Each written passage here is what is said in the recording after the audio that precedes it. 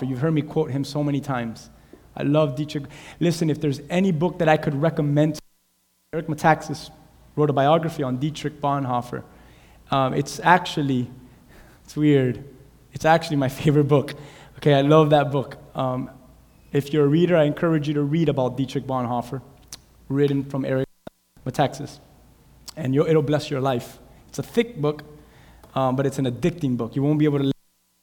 I would walk around everywhere with him. People were like, why are you carrying that thick book? It was literally thicker than this. I was like, dude, this guy and the way God, you just got to read it. But Dietrich Bonhoeffer has this, I'm going to take this and I'm going to quote him and one of the things that he says. And I want you to really look at these words. He says this: there is meaning in every journey that is unknown to the traveler.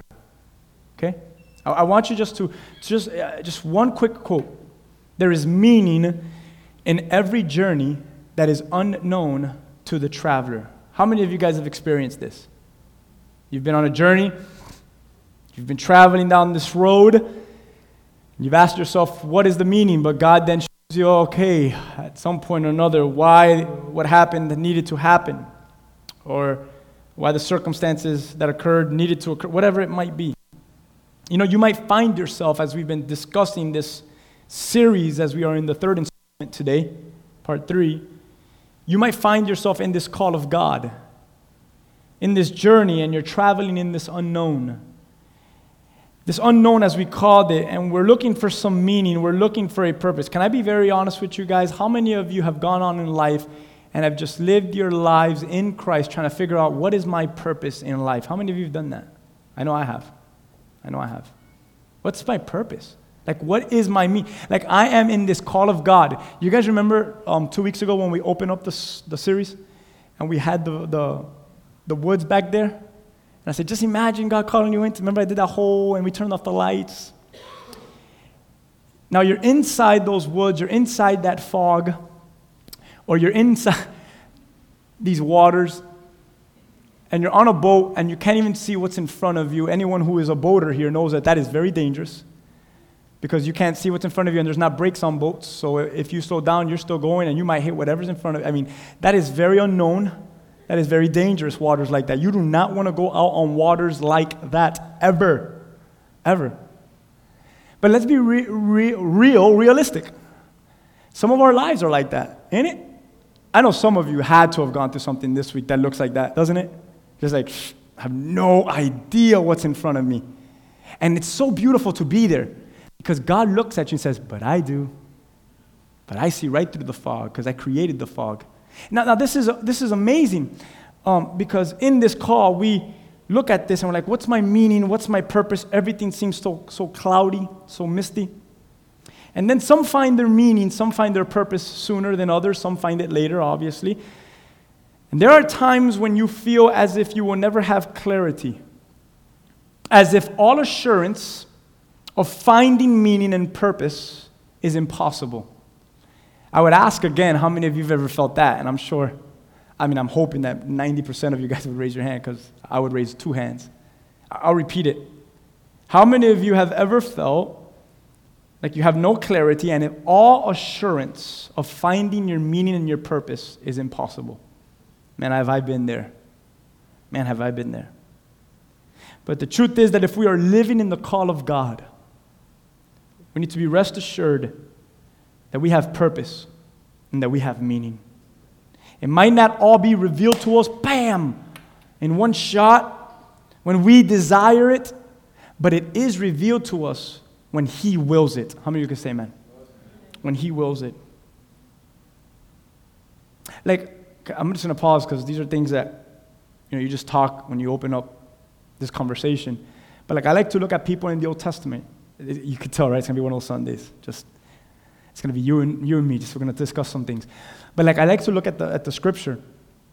And like, I think about Moses.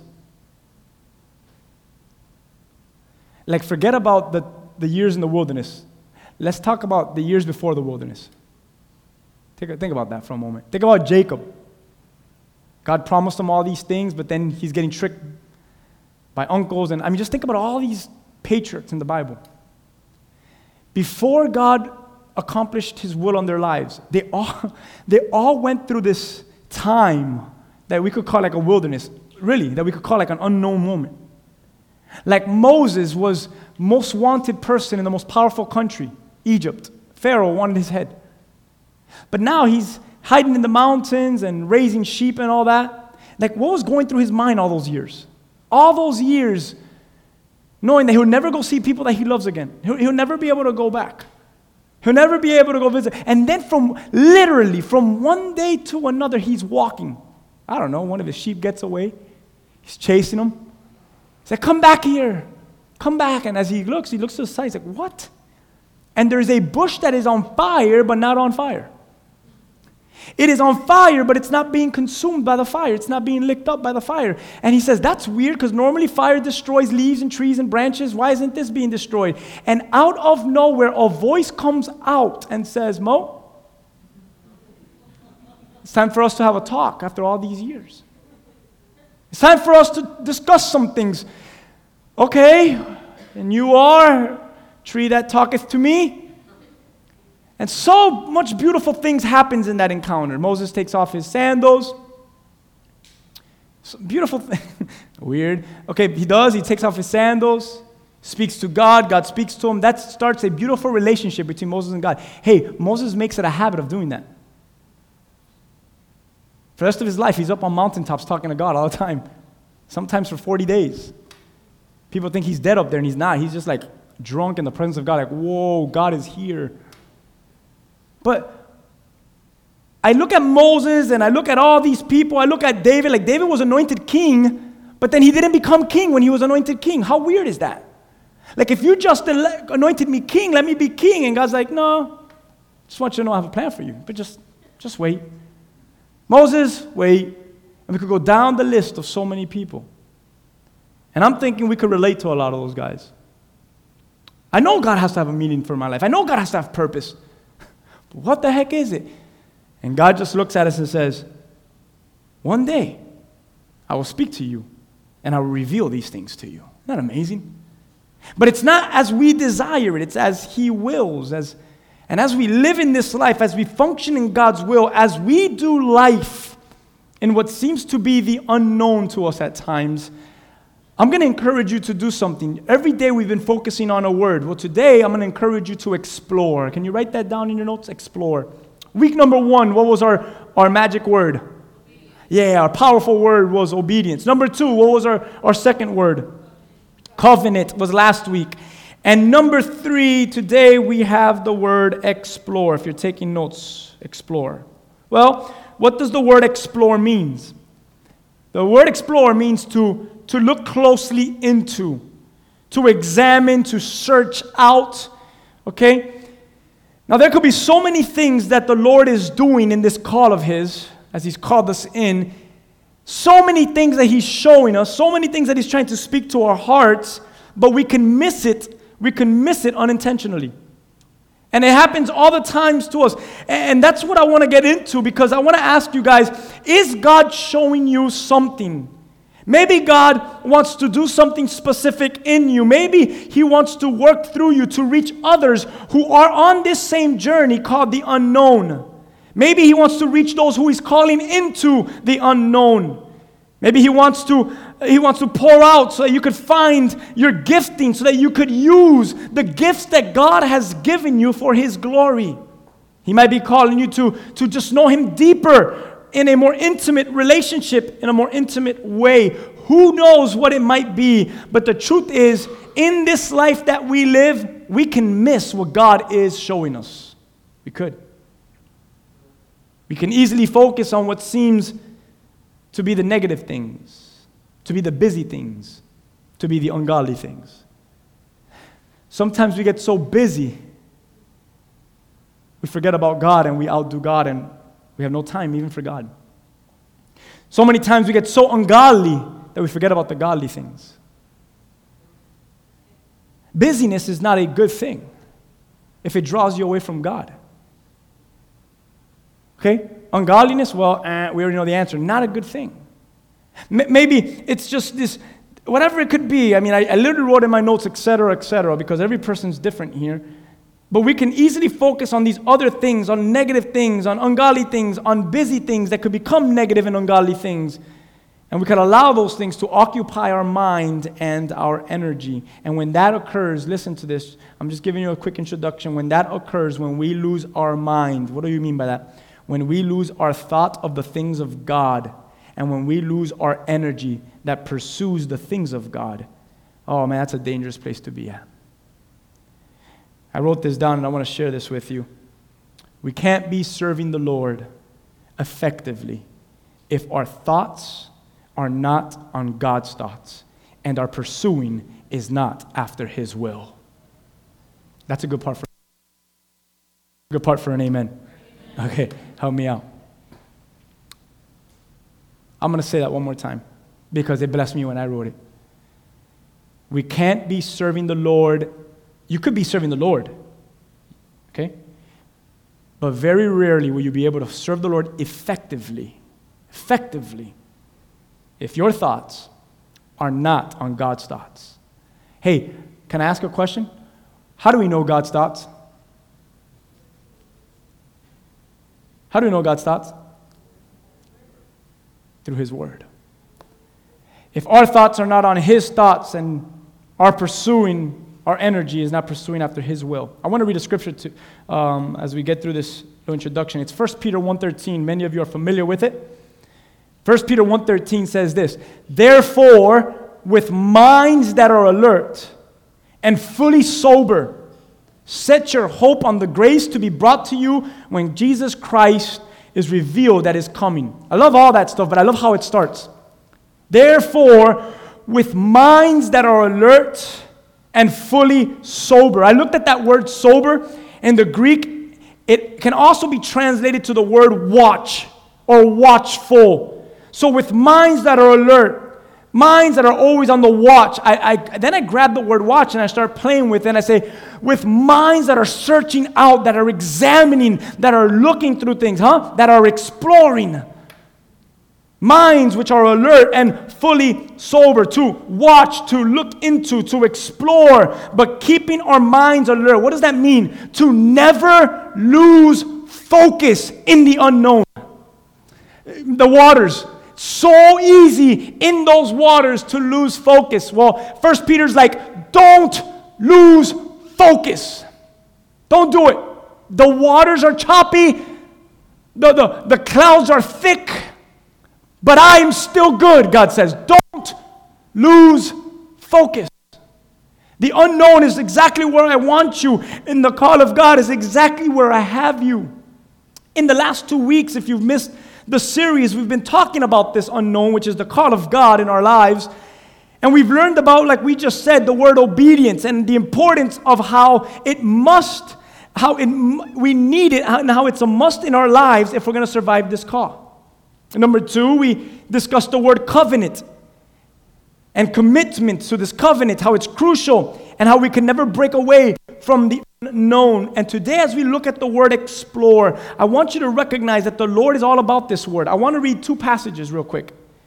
See, the Lord desires us to explore, to search out our desires. He desires our seeking. Look at Jeremiah. Ali quoted Jeremiah 29:11 as he speaks to Israel. I want to be very clear. As he speaks to the children of Israel, look what he tells them after Jeremiah 29:11. We're going to start on verse 12. Watch this. He tells Israel this, "Then you will call upon me, and you will go and pray to me, and I will listen to you, and you will seek me." And look what he says next. You will seek me, and you will what? You'll find me. I love that because God is in the business to be found. He's not like hiding from people. Like, where's God now? He's like, I'm here. Never is he hiding from individuals. When you search for me with all of your heart, I love that because you will seek me and you'll find me, but it has to be with all of your heart. Not half-heartedly. Not like, I'll just give this a try. No, it's like, are you going to go all in to the unknown? Are you going to do this? Verse 14, I will be found by you, says the Lord. He's telling Israel, what a promise to Israel. I will bring you back from your captivity. I will gather you from the nations and from the places where I've driven you. I will bring you to a place from which I cause you to be carried away captive. That's amazing. That's amazing. What is he really telling the children of Israel? Explore. Watch. Search out. Look for me. And I promise you, you're going to find me. You're going to find me. You know, Christ says something very similar to his followers in Matthew chapter 7. If you're taking notes, look at Matthew 7. We're going to start in verse 7. In the New Testament, Jesus Christ says this to his followers. You guys know this passage, don't you? He says, ask, and it will be given to you. Seek, and you will find. I'm not going to take this and twist this, and just listen to Christ's words. Seek, and you will find. Knock, and it will be open to you. For everyone who asks receives, and he who seeks, what does it say, church? Okay, what does it say, church? He who seeks what? Finds. Finds. And to him who knocks, it will be opened. And then I love this, because I'm a father now, so I can relate to this. What man is there you if his son asks for bread, gives him a stone? Like, that's evil. Like, my son says, agua, agua, agua. I know what he wants. You want to take a guess? Water. Agua's water in Spanish. Imagine if I give him vinegar. Got you. Which father does that? Like, to our friends, that's funny. But to your son, it's not that funny, man. Yeah, give me some bread, give me some bread. All right, and then when I was a little kid in Key West, my godmother, she has I don't even know what that, an outlet where it takes you out to the ocean, Key West. And they dock boats and they're, a dock. And they used to, since I was little, we used to get bread, and we used to throw it into the water, and all the fish would come up. Sometimes we'd always look for that barracuda would come up. There was a famous barracuda there. And we would see the fish eat the bread. I've been doing that since I was a little kid. So today, when I go to Key West, my grandma's, I was like, you have bread? I'm 33 years old. I'm like, you have bread? I want to throw it into the fish. And she probably looks like, grow up already, man. But I used to do something that my sister didn't do, none of my cousins did. I used to get the bread, and if my godmother has this backyard, and in her front yard, it's full of little rocks, little white rocks, all over her house. And I would get a little rock, and I would put it in the bread, and I would crumble the bread. So it looked promising, but inside there was a stone in there, and I would throw it in the water. I was like, let's see if the fish eats it. And I would see which fish would stick in his mouth, because when he went like that, it was going to be a rock covered in bread. It was the funniest thing to see as a child. But now I look at that having a child, and I'm like, oh my God, how evil was I? From child, I was evil, man. The fish were smarter than humans at that moment, because they would nibble on it, and the bread would dissolve from it, and then finally they would eat it, and the rock would just sink eventually. It would just fall, and they would do it quick, and it sunk. But which father does that? And Jesus is telling his followers, hey, which man, if a son asks for bread, gives him a stone? If he asks for a fish, gives him a serpent? If you then, being evil, know how... God just pointed a finger at me. If you then, being evil, know how to give good gifts to your children, how much more will your Father who is in heaven give good things to those who ask him? Like, when I read these two passages, one towards Israel and one in the New Testament with Jesus and his followers, don't you see the heart of God there? What is the heart of God really telling you? Explore. Search for me. Find me and see me in ways that you've never found me or seen me in. Look deeply into this, and I'm going to show you parts of me that you've never seen. My God, can you call upon me? That's weird, my God. Can you call upon me? I love Moses as an example. Lord, I want to see your glory. And God's like, are you crazy? No man can see my glory. For the day that any man sees my face, they will die. You can't see it. But he saw Moses' heart. I'm not going to be satisfied. I'm not going to get over this. Like, I need to see you fully. I'm exploring you. I'm searching out for you, God. I'm not going to let go till you show me who you are. And God is like, this guy's never going to get it. Moses is so hard-headed. And he says, all right, Moses, let's do a deal. Stand on this rock. I will pass by you, and I won't show you my face because I don't want you to die yet, but I'll show you a piece of me. I'll show you my back, and trust me, that will be just enough for now. And Moses stands by the rock. God comes through, puts his hand on his eyes, takes his hands off, and Moses sees the back of the glory of God's back. And that was enough for Moses. If he would have seen his face, he would have died. But God honored that. Moses wanted him. Moses was exploring. Moses was searching. You are the God of Israel. You did deliver us from Egypt. Now I just want to see you already. How many of you, your hearts are like that after God? I just want to see you. I just want to see you already, man. Just long for the things of you. And that's his heart in these two passages, whether it's towards Israel or towards us. Francis Chan, another person whom I love, as a man of God, he says this in his book, and I've read this book, a good book also if you want to read, For God and God. Look what he says.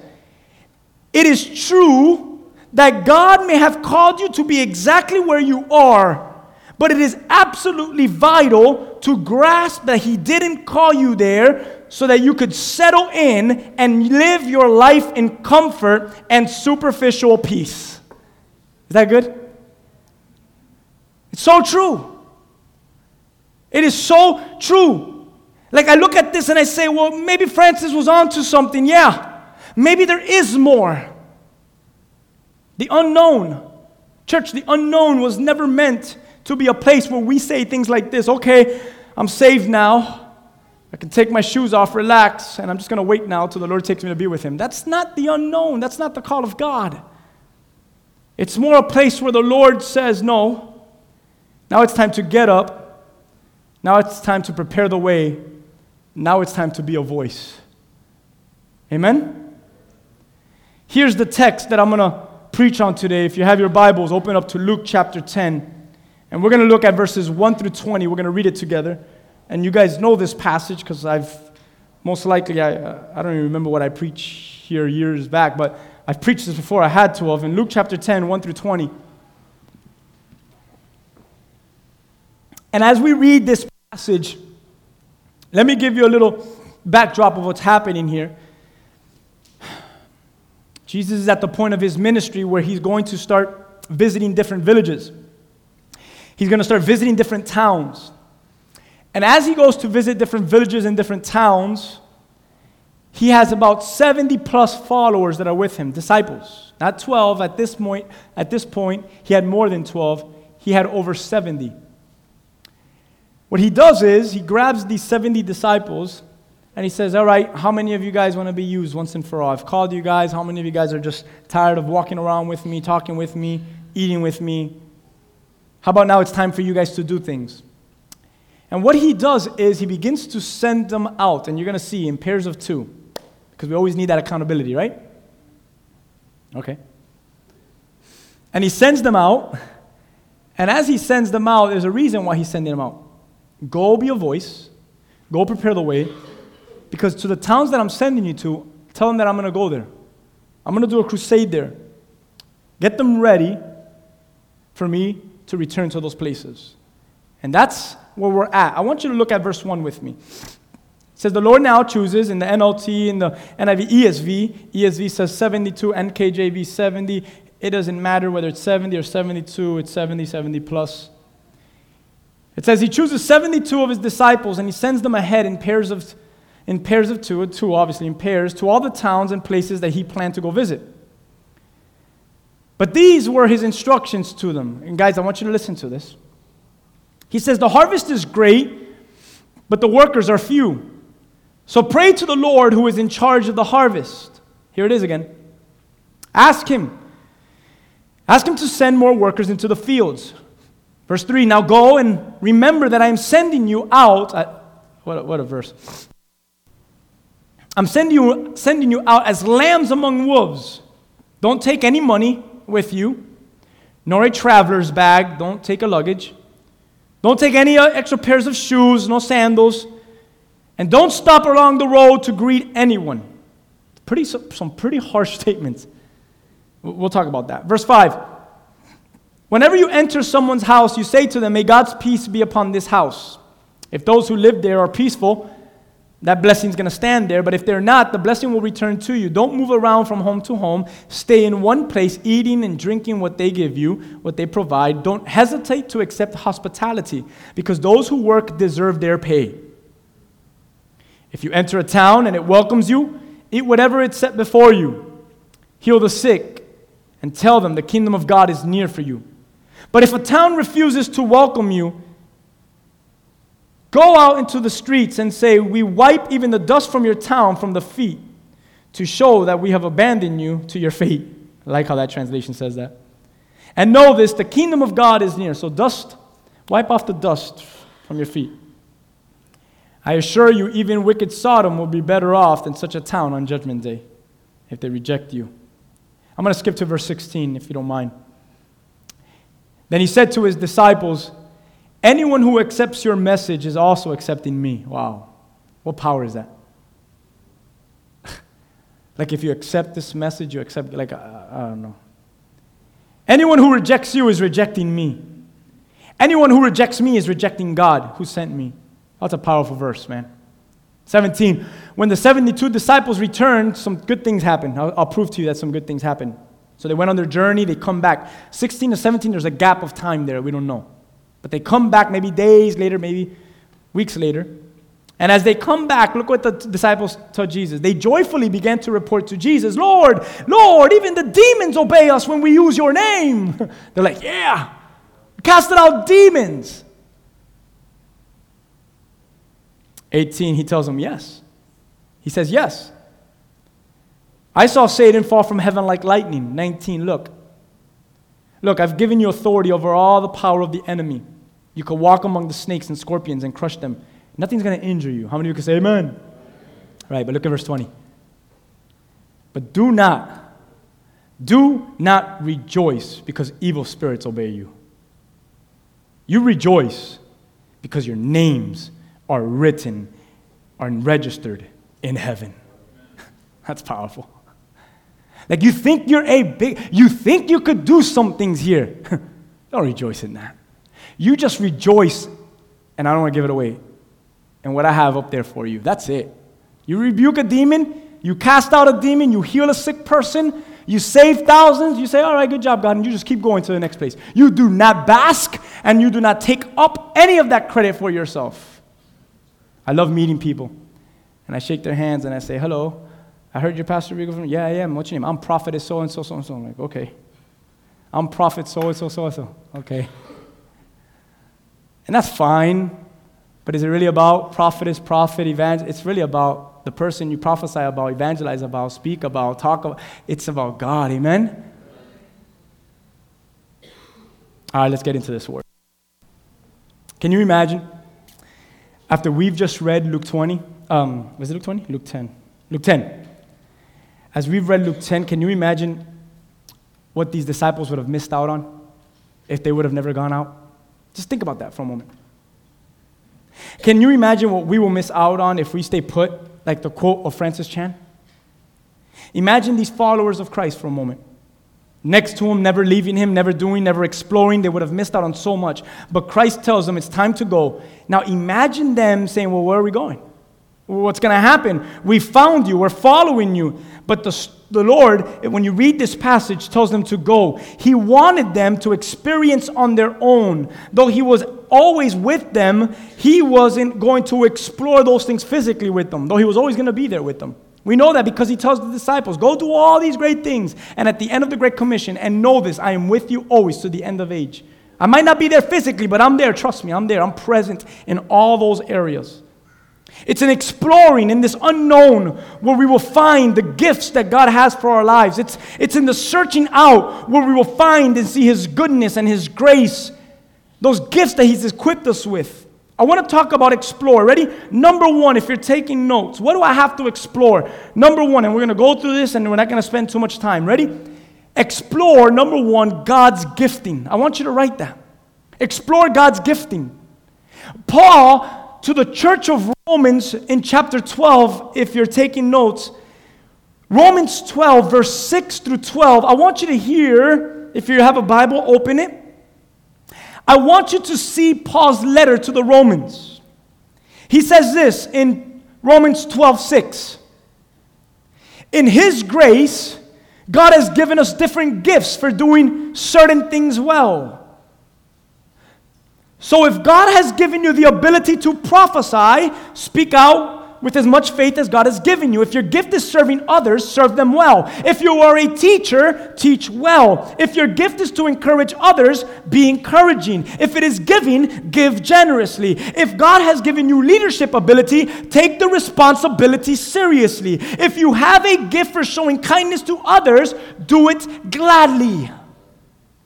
Do not just pretend to love others. I love that. Because our phrase here in New Life, our mission statement is what? Ignite an authentic love for God and for people. Like, don't just pretend like, hey, welcome to New Life where we love you, and then it's fake. Don't do that. Just don't say anything here if you're going to do that. Like, if you're going to tell someone here, I love you, you better back it up with some actions, man. Like, you better show them the love of God. Like, when they're sick, you go visit them. When they're down, you better call them. When they're hurt, you better go and heal them. Like you better show people here that you love them. If we're going to say we love God, we love people. Amen?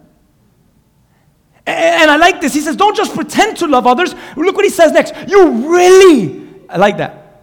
You really love them. You really love people. No, I love you. No, you don't. You lie. You don't love me. Paul's like, you really love them, man. Really love them. Hate what is wrong. Hold tightly to what is good. Love each other with genuine affection. Take delight in honoring each other. Don't be lazy. Never. Work hard. Serve the Lord with enthusiasm. Rejoice in your confident hope. How many of God's people say amen?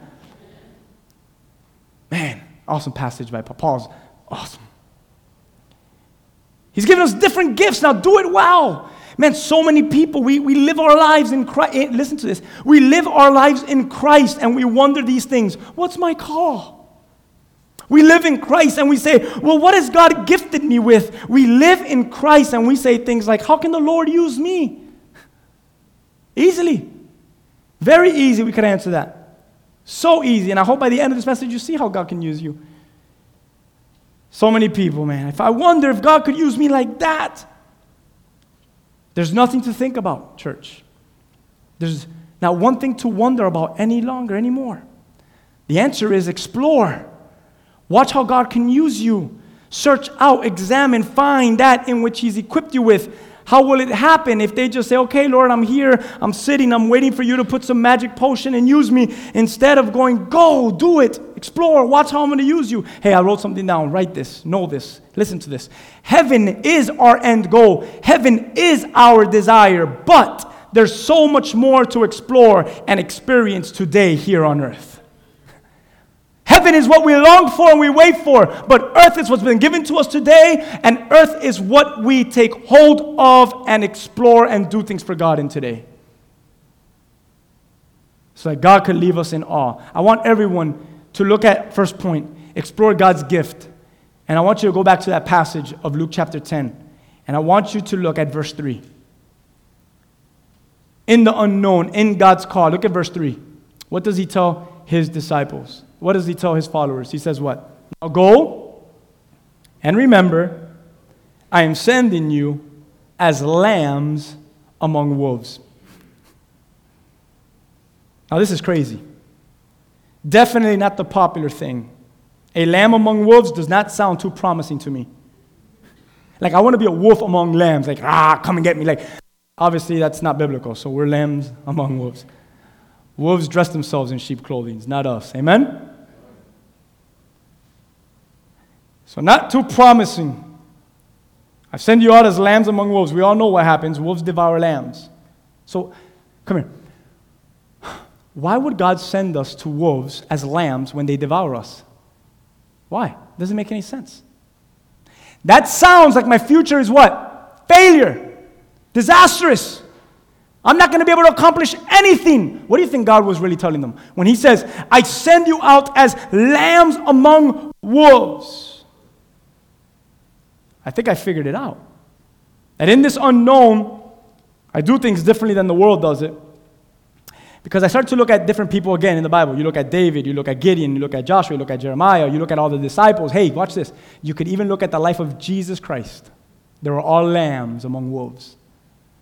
David was a lamb and he walked into a wolf's pack. A wolf pack.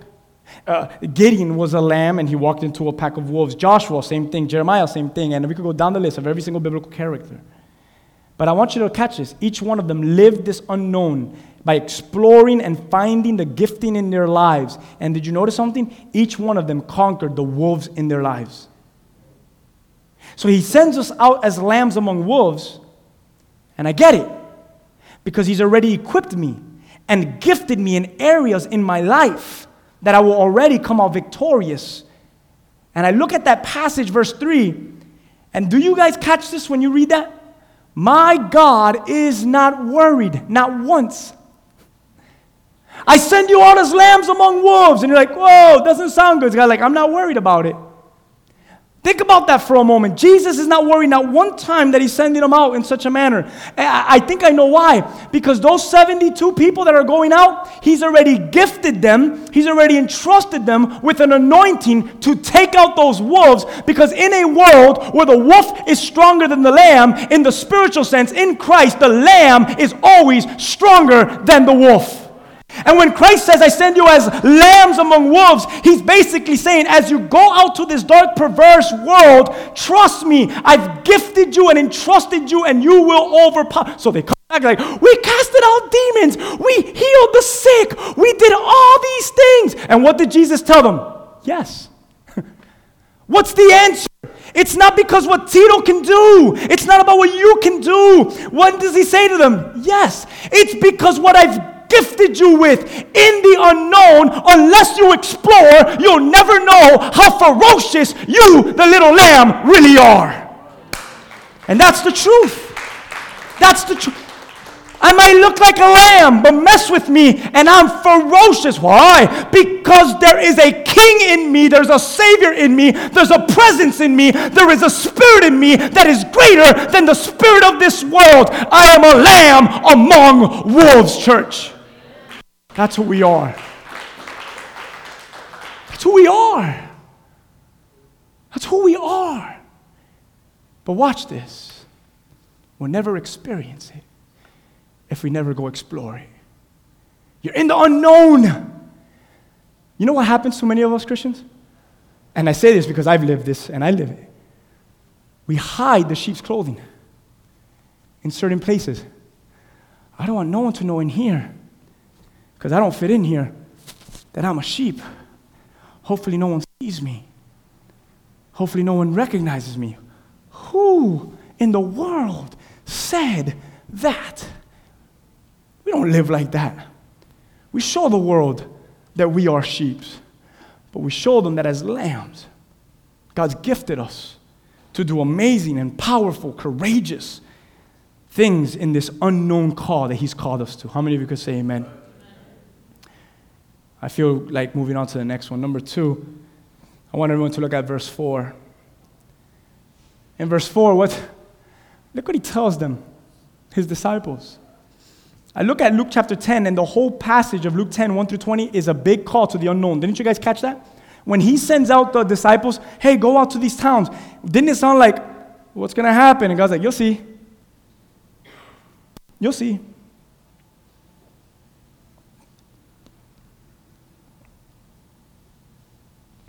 I remember when I wanted to ride a bike.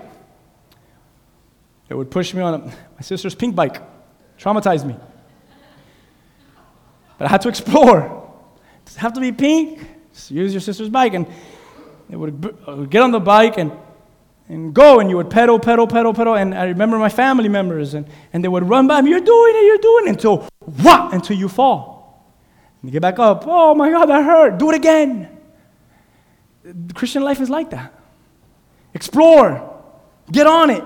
You'll see what you're really made out of. You'll see how eventually it doesn't end. Keep going, explore. And then in verse 4, in the same passage of Luke 10, he tells these guys this, ready? He's sending them out as lambs among wolves, after he's revealing to them, I've gifted you. You're going to explore things, and you're going to find the gifts that I've given you. Watch this, because watch this. None of those disciples had the power to rebuke any demons. None of those disciples had any kind of authority in themselves that was able to cast out demons. I'm going to be very honest with you. None of you have that kind of authority either, unless Christ is in you and giving it to you. That's why in the New Testament, when the wrong person began to what? Try to cast out other demons. Paul, I know. You're Jesus, I know. But who in the world are you? Like, don't mess with these things. But when you're in Christ, you're a lamb among wolves. And then we go to the next verse, and he says this. Hey, as a matter of fact, I know I'm making you a lamb among wolves, but number 2, ready? Don't take any money with you. Whoa. Normally when I go on vacation or I go on a trip, I take money with me. Sometimes I like to buy a little something here and there, right?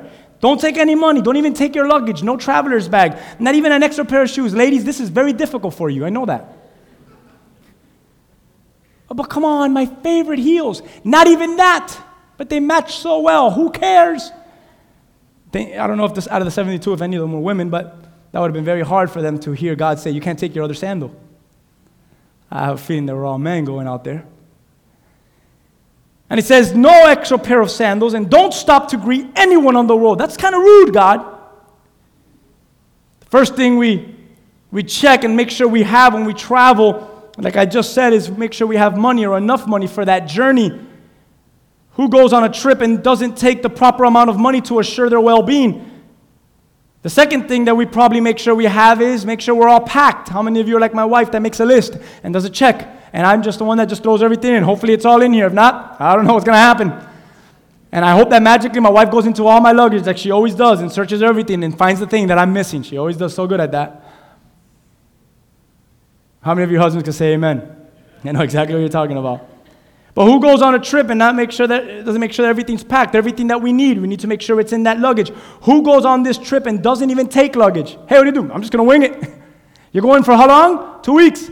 And what are you taking? Just this. Not too wise. Not good. They don't take no extra change of clothes, no luggage, no other pairs of shoes, no sandals. Hey, church, listen. That's the unknown. The Lord, what is he basically telling them? Just go and nothing else with you.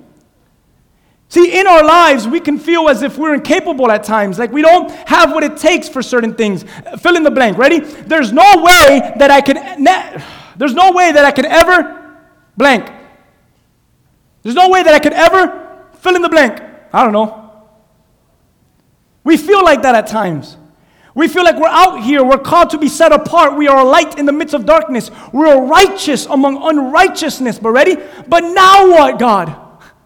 But now what, Lord? I feel like I have nothing on this journey. Nothing. Dietrich Bonhoeffer, I quote him again. There is meaning in every journey that is unknown to the traveler. There's a reason why I'm telling you to go without your luggage, without your shoes, without your clothes. There's a reason why I'm telling you when you go and someone says hello to you, you just turn away. Don't even greet a stranger. But I've known them since childhood. No one. There's a reason why I'm doing this. You just keep going. You keep exploring because I'm about to show you something. Number 1 was explore God's gifting. You're going to catch this. It's all G's. Number 2 is explore God's goodness. Doesn't seem good to me. Hey, come here. It doesn't seem good to me. He's telling me not to take money. He's telling me not to take clothes. My goodness, just another pair of sandals. And God says, nothing. Because when you go and explore in the unknown, I want you to recognize this, he tells us. I want you to see that you don't need money. You don't need your luggage. You don't need extra shoes. You don't need anyone. So don't greet anyone. What God is really telling his disciples here is, you just need me, and I will show you my goodness. That's it. I feel like I will never blank. God looks at you and says, do you not know? Do you not see? Have you not found? You don't need any security. What is Jesus really telling them? I'm your security. You don't need to say hello to anyone so you could trust in them. I am your trust in this unknown. In Philippians, Paul writes to the church of Philippi in chapter 4, verse 19, and God will supply every need of yours according to the riches and glory in Christ Jesus. And God will supply every need. Everyone say every need. How many of you right now have some needs? Come on, I'm being real honest. I know that there's got to be a handful of y'all. And God's looking at you and says, come here. Oh, God, please speak to someone's heart. You find yourself today without any luggage? You find yourself today without any pairs of shoes extra? You find yourself today with no money on this journey. You find yourself today with all this need, but nothing to fill this need. And God just smiles in such a worst time to smile in. Who smiles then? God does. And he looks at you and says, just where I want you, with no money, no clothes, no one to help you. Watch this. Just me. Just me. In the unknown, in this call of ours, you know what God is saying to you? Just me. Watch this. And I'm enough. Just me. And I'm enough. Paul writes to the church of Philippi, just God, just him, and he will supply your every need according to his riches. Explore the unknown, church. Find his goodness. See that it's all around you, supplying you with all that you need. The truth is, he might want to strip you from the things that you think. Listen now. You might look at your life and you say, well, God is looking at your life and he says, what's happening is I'm stripping you away from all the things that you think you need so that you can actually find the things that you actually need. How many of you do that with your spouses? My wife's like, I need this, I need this, I need this. I look at her and say, no. You want that, and you want that. You don't need any of that. The other day she got me. I need that, man. I said it 3 times by accident. And she looks at me and she goes, you said 3 things that you need. Do you really need them or do you want them?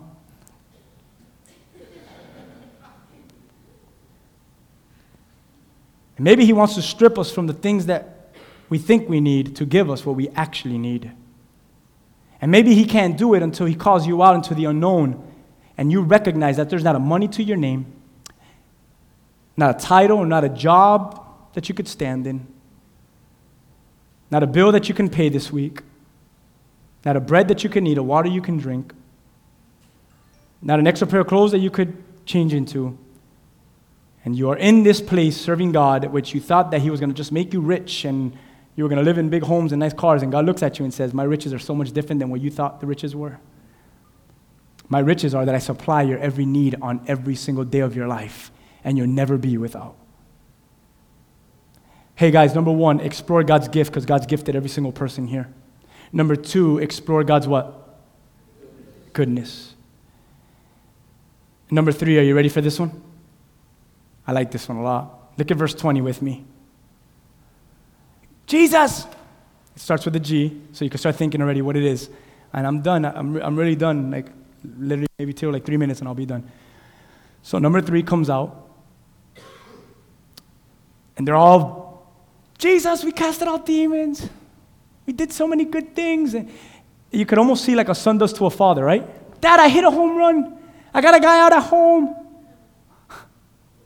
Dad, I shot the game-winning 3. I stole the ball. I had 5 blocks, 25. God, and they're just basking in it. Can you imagine the dad just looks at him and says, yes. But who cares about it? Like, wow. God, I got the MVP. Lord, Daddy, I did it, Dad. I got the star. When I was little, I didn't have many of these, but for every good thing that you did on the baseball field, we would have a little powwow on the bleachers, and the coach would come out.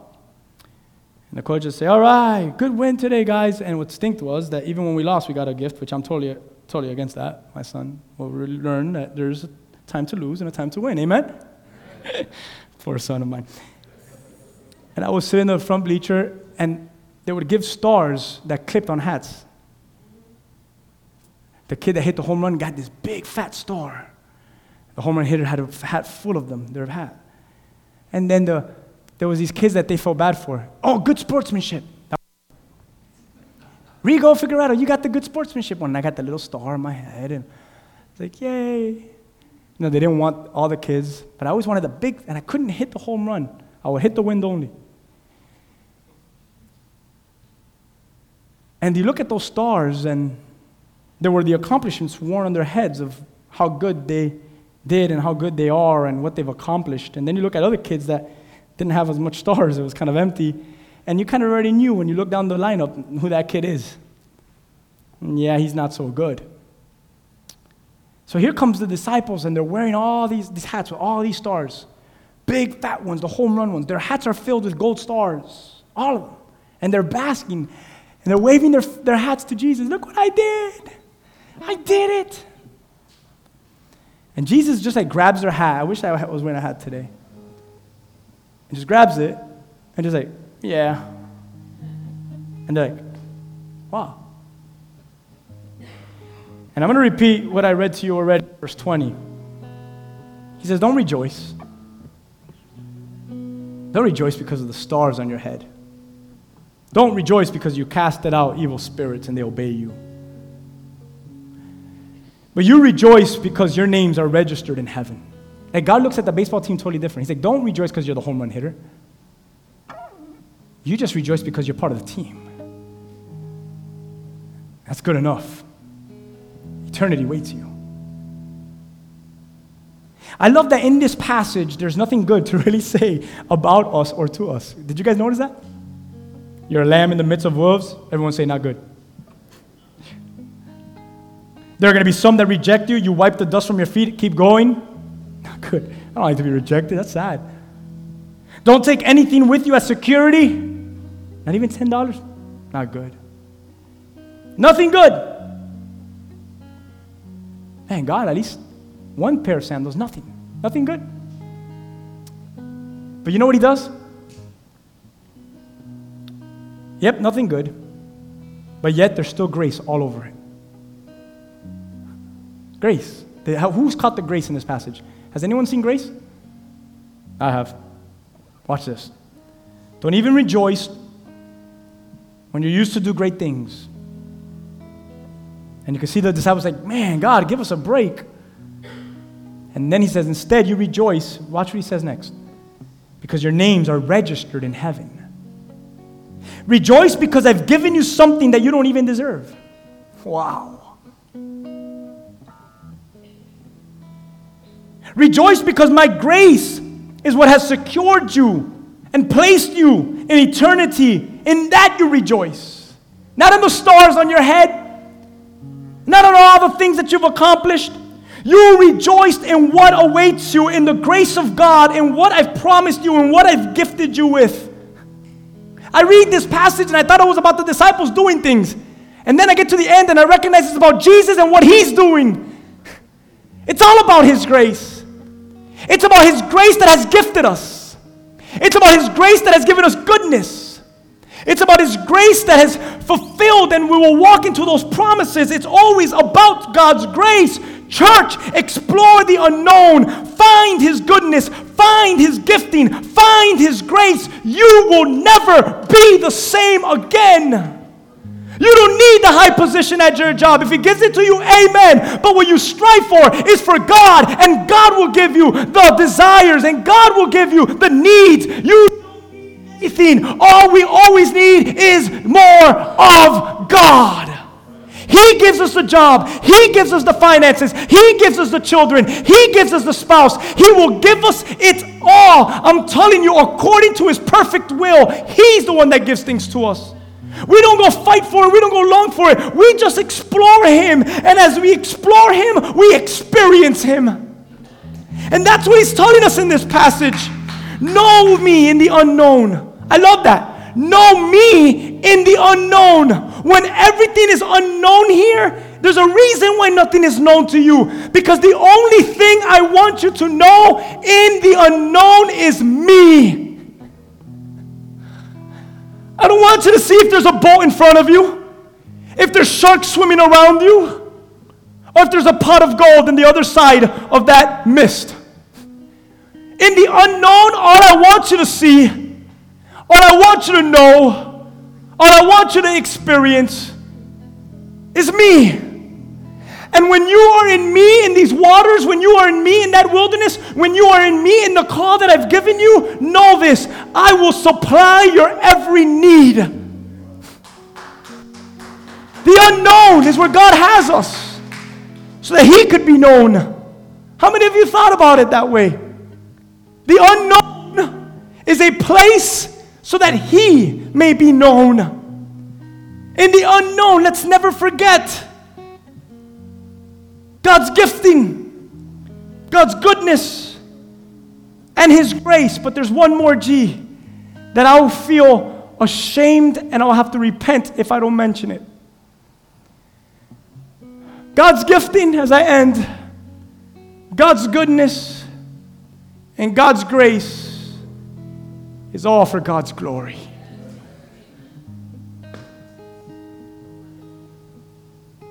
Another G, just for fun. God's glory. If you're in love with God's glory right now, you know what I'm talking about. God's glory. Man, Jesus. Verse 16 says this. Verse 16, we see God's glory. I wonder how many of you read this passage and didn't see God's glory. He said to His disciples, anyone who accepts your message accepts me. Anyone who rejects you rejects me. Anyone who rejects me rejects God who sent me. It's all about my glory. Your message is really my glory. So if they reject your message, they reject my glory. I really had 3 parts equals 4th part, God's glory. It's all for my glory. Why can't it, sometimes we think this way, why can't it be at least some about our glory, God? At times, it's just some, please. I wrote this down. If you want to write this, you could bask on this that I just wrote. Ready? Because even in our glories, we don't have the power to save anyone. We are in desperate need of God's glory. He alone, listen to this, He alone is able to save all men. So it always remains about and for His glory. Church, my glory and your glory, our glory is powerless. But His glory is all powerful. Explore the unknown. Find His glory. Live in it. Rest in it. The unknown is not about me. It's not about you. It's not about us. It's about finding and living in awe of Him. It's about His gifts, not our gifts, because He's the one that gave it to us. It's about His goodness. It's about His grace. It's about His glory. How many of you could say amen? There is meaning in every journey that is unknown to the traveler. So you came in today and you said, what's my purpose? And God, and He says, your meaning, your purpose in the unknown is the gifts that I'm going to give you, the goodness that I'm going to show you, the grace I'm going to pour upon you, and the glory of mine that I'm going to reveal through you. My God, can we stand together? I feel the Spirit of God in this place. We haven't done this probably in like close to 2 months. I'm going to be very sensitive. If you need to go, love you guys. I'll see you guys next Sunday for that. Trust me, you don't want to miss next Sunday. We have some special, I'm going to preach next Sunday, but we have a special group of visitors that are going to be here and they're going to do something special for us. I'm just going to leave it like that. You just got to be here and invite people. It's going to be special next Sunday. I'm going to close off the series with one more word. And you don't even know this, but all these words are going to spell something beautiful. Just get ready for next Sunday. But as we close off today, I believe God is speaking to individuals' hearts here. Now, God could be ministering to all of us because that's what He does in His Word. But there might be that person or that today that maybe God is tugging at you in a way in the unknown where you've been struggling with this idea of meaning and purpose. And today He's revealing to you that it's Him. It's His goodness. It's this grace. It's this gifting that He's pouring. It's this glory for Him. I want to lift up and I want to open up the altar before we go. If there's anyone here that is in need of prayer, and just say, Pastor Hugo, I just need to be encouraged. Can you just pray the word of God over me? I just need prayer from me. I need to finally live in this unknown, making Himself known to me. Experiencing that and exploring more of Him. I need to get rid of my luggage. I need to get rid of my sandals. I need to get rid of my money. I need God just to reveal Himself finally, once and for all in my life, in this unknown, in this call that I'm walking in. I'm going to open up the altar. If you need prayer, I want to just pray with you, come in agreement with you, and lift you up, because I think sometimes we just need people to pray for one another. So go ahead, I'll give you a few seconds. If you feel that's you, I'm going to open up the altar and we'll pray together. If not, we'll just close off and we'll have an amazing Sunday today. But if that's anyone here, can we pray together?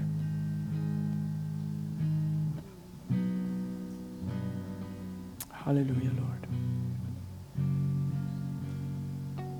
Speak to our hearts, God.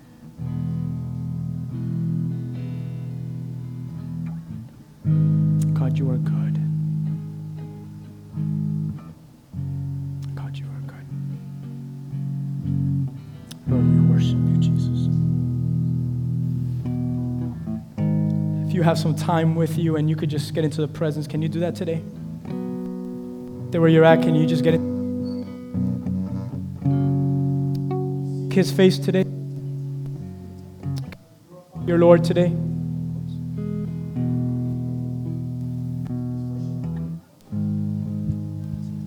His presence is here with us.